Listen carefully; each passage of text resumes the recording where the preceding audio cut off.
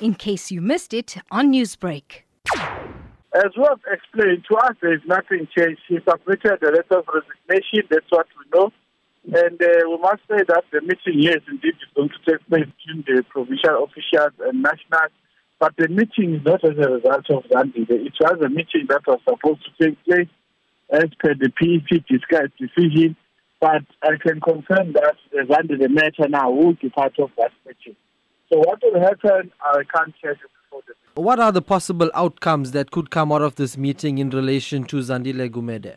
Well, to us, there is nothing new. We followed all correct processes and we have reasons put forward. But what I cannot be able to do really is to preempt what the meeting is going to say. To us, the processes of inaugurating a new mayor are continuing as planned, so there's nothing will change.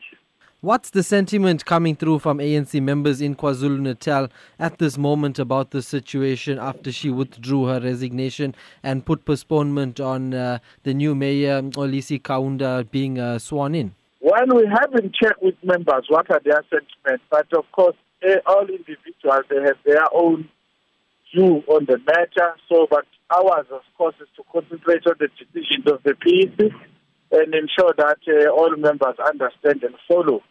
Because it's the same ANC deployed comrades, the same ANC asking comrades to resign. So what is the process now in the new mayor, Mxolisi Kaunda, to be sworn in as the new mayor? As we have said that by Wednesday, we are expecting that a new mayor is sworn in. Newsbreak, Lotus FM, powered by SABC News.